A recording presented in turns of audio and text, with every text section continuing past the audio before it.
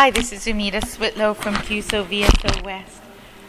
On Salt Spring Island on a rainy Saturday. It's been dry for a while, and I'm really happy to be talking with Donna Cochrane, without an E. That's right.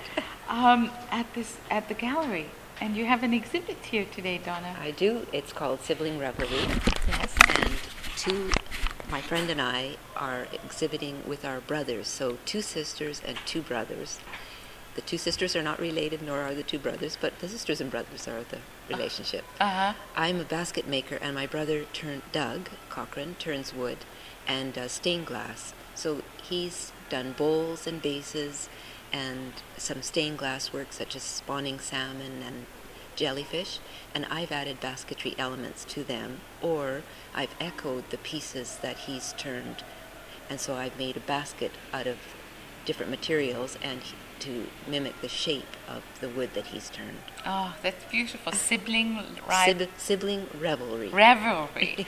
And it's what's the name of This is Art Spring. It's the Island Arts Center, and there are 3 galleries here, and we're in the multi-purpose, but there's a Bateman Gallery after Robert and Birgit Bateman, yes, and another smaller gallery space.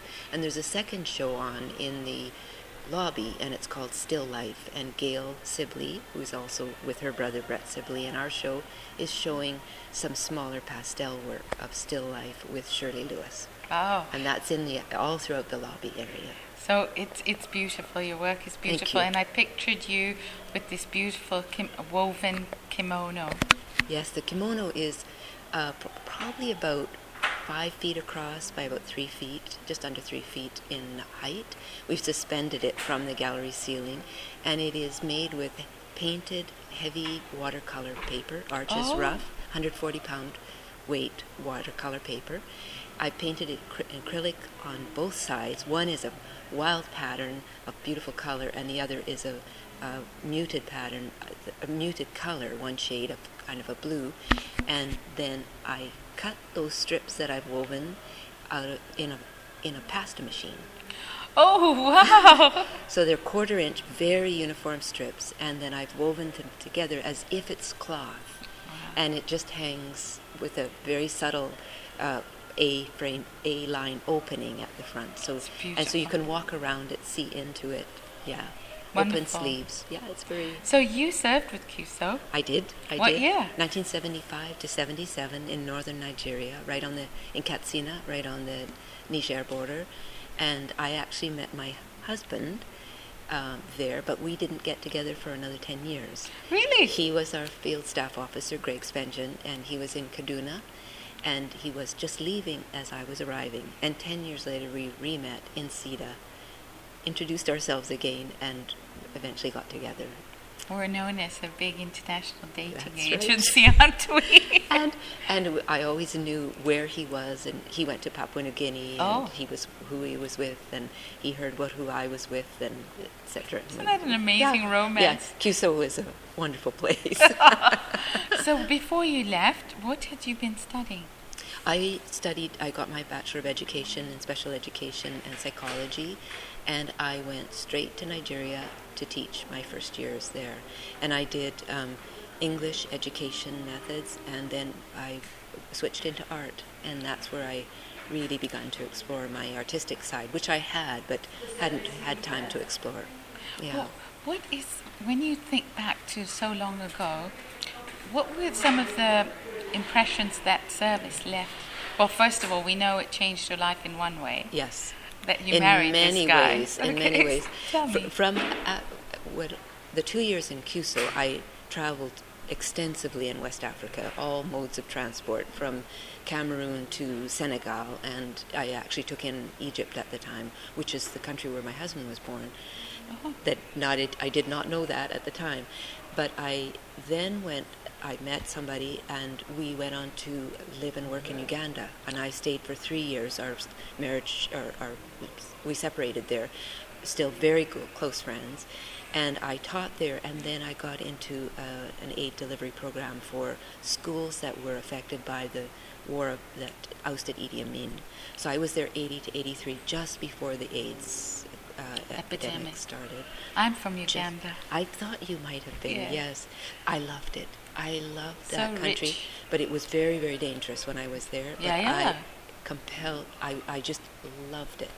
And then I I'm went on. shocked that you were I there. came back and worked for a non-government for a bit, and then I was asked by CETA to join them. And being a good CUSO, I said, I'd never work for the government. And of course I did, and I was there for 10 years. 10 and years. I worked in the Egypt program, which is when I made the connection, around the time I made the connection with Greg, and then I got to know some of his family and friends who are still in Cairo. I was there for 5.5 years, back and forth between Ottawa and Egypt. And I did a bit of work in Sudan, and then I switched over to the Central America program, learned French and Spanish, working in both, and I went to Costa Rica because at that point it was a decentralized program in San Jose, and I covered programs from Mexico to Panama over those 5 years. Wow, that's a huge. And then after that, did you do any more international? We had decided that we were going to drop out, in Yeah. air quotes, and we looked for a community. And I was raised in Richmond and knew a little bit of the islands, and we really wanted to find a community. And so we looked at the Gulf Islands, Vancouver Island, small communities along Vancouver Island, east and west coast. We decided on Salt Spring.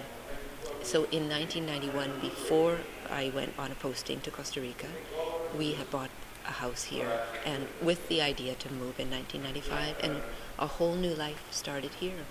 We said goodbye to formal work, and I arrived here, and that's the first time I ever made a basket was when I arrived.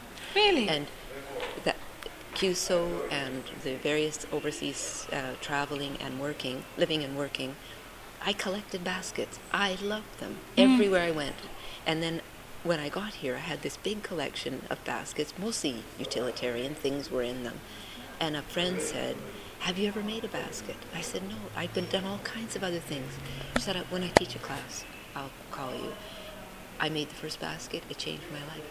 How And amazing is I've that? been studying with native master weavers from The mainland. from Queen Charlotte's or the Haida Gwaii and Ketchikan, Alaska, the Churchill mother and daughter, Dolores Churchill and Holly Churchill, and we've had English, Swiss, Americans, Danish, all kinds of basket makers come. I've gone to places now. I've been teaching for over 10 years, basketry. So I'm back to teaching and my love of art.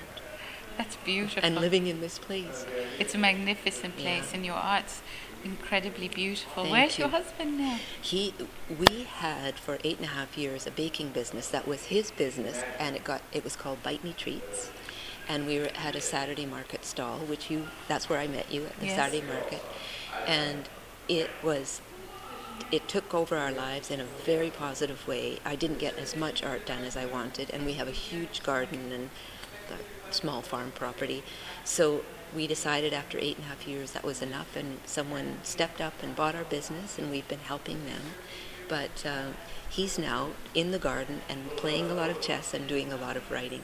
He did some international consultancies with FAO and some other UN organizations after we got here, but at one point he said, I have to be here. So he began just to concentrate on here, and that's when he started his business that grew so big I had to help him. So we were working 6 days a week Oh my goodness. just to bake for the Saturday market. Yeah. Really? All handmade things from his past, from his childhood in the Middle East, lots of Middle East specialties. It's all cookies and bars, sweets and a little bit of savory, yeah. And so you would have seen the baking right beside the bread lady. Oh, yeah. wow. Yeah. Well, I just, if tell him we said hello. I will. And he knows that I'm coming because he took your message and said, you better get back there. So I stuffed something in my mouth for lunch, and I raced back, and I'm so glad I caught you before wonderful. you left So the we'll island. upload this, and we look forward maybe that you'll take the time to come to. We will really try to do so. It's the 4th and the 5th of December. Okay. All right. Yes. And we're in touch with many of our CUSO friends. So please Yeah. tell them. Yeah. And email give them my email I will. address, and we'll reconnect. Okay. And all your ex-CEDAS CUSO friends too. Yes. Yeah, yes. there are lots of those. And honestly, CUSO changed both of our lives completely. Yeah. Wow. Thank We're you. very grateful for your service. And we're so glad that this government is still funding you. And we look forward to other support from everyone. So if anyone, it's really important for us to become a little more self-reliant as the years go by. Absolutely. So I think that if anyone's interested, there we are. We're still a charity. That's fantastic. Thank you. Thank you.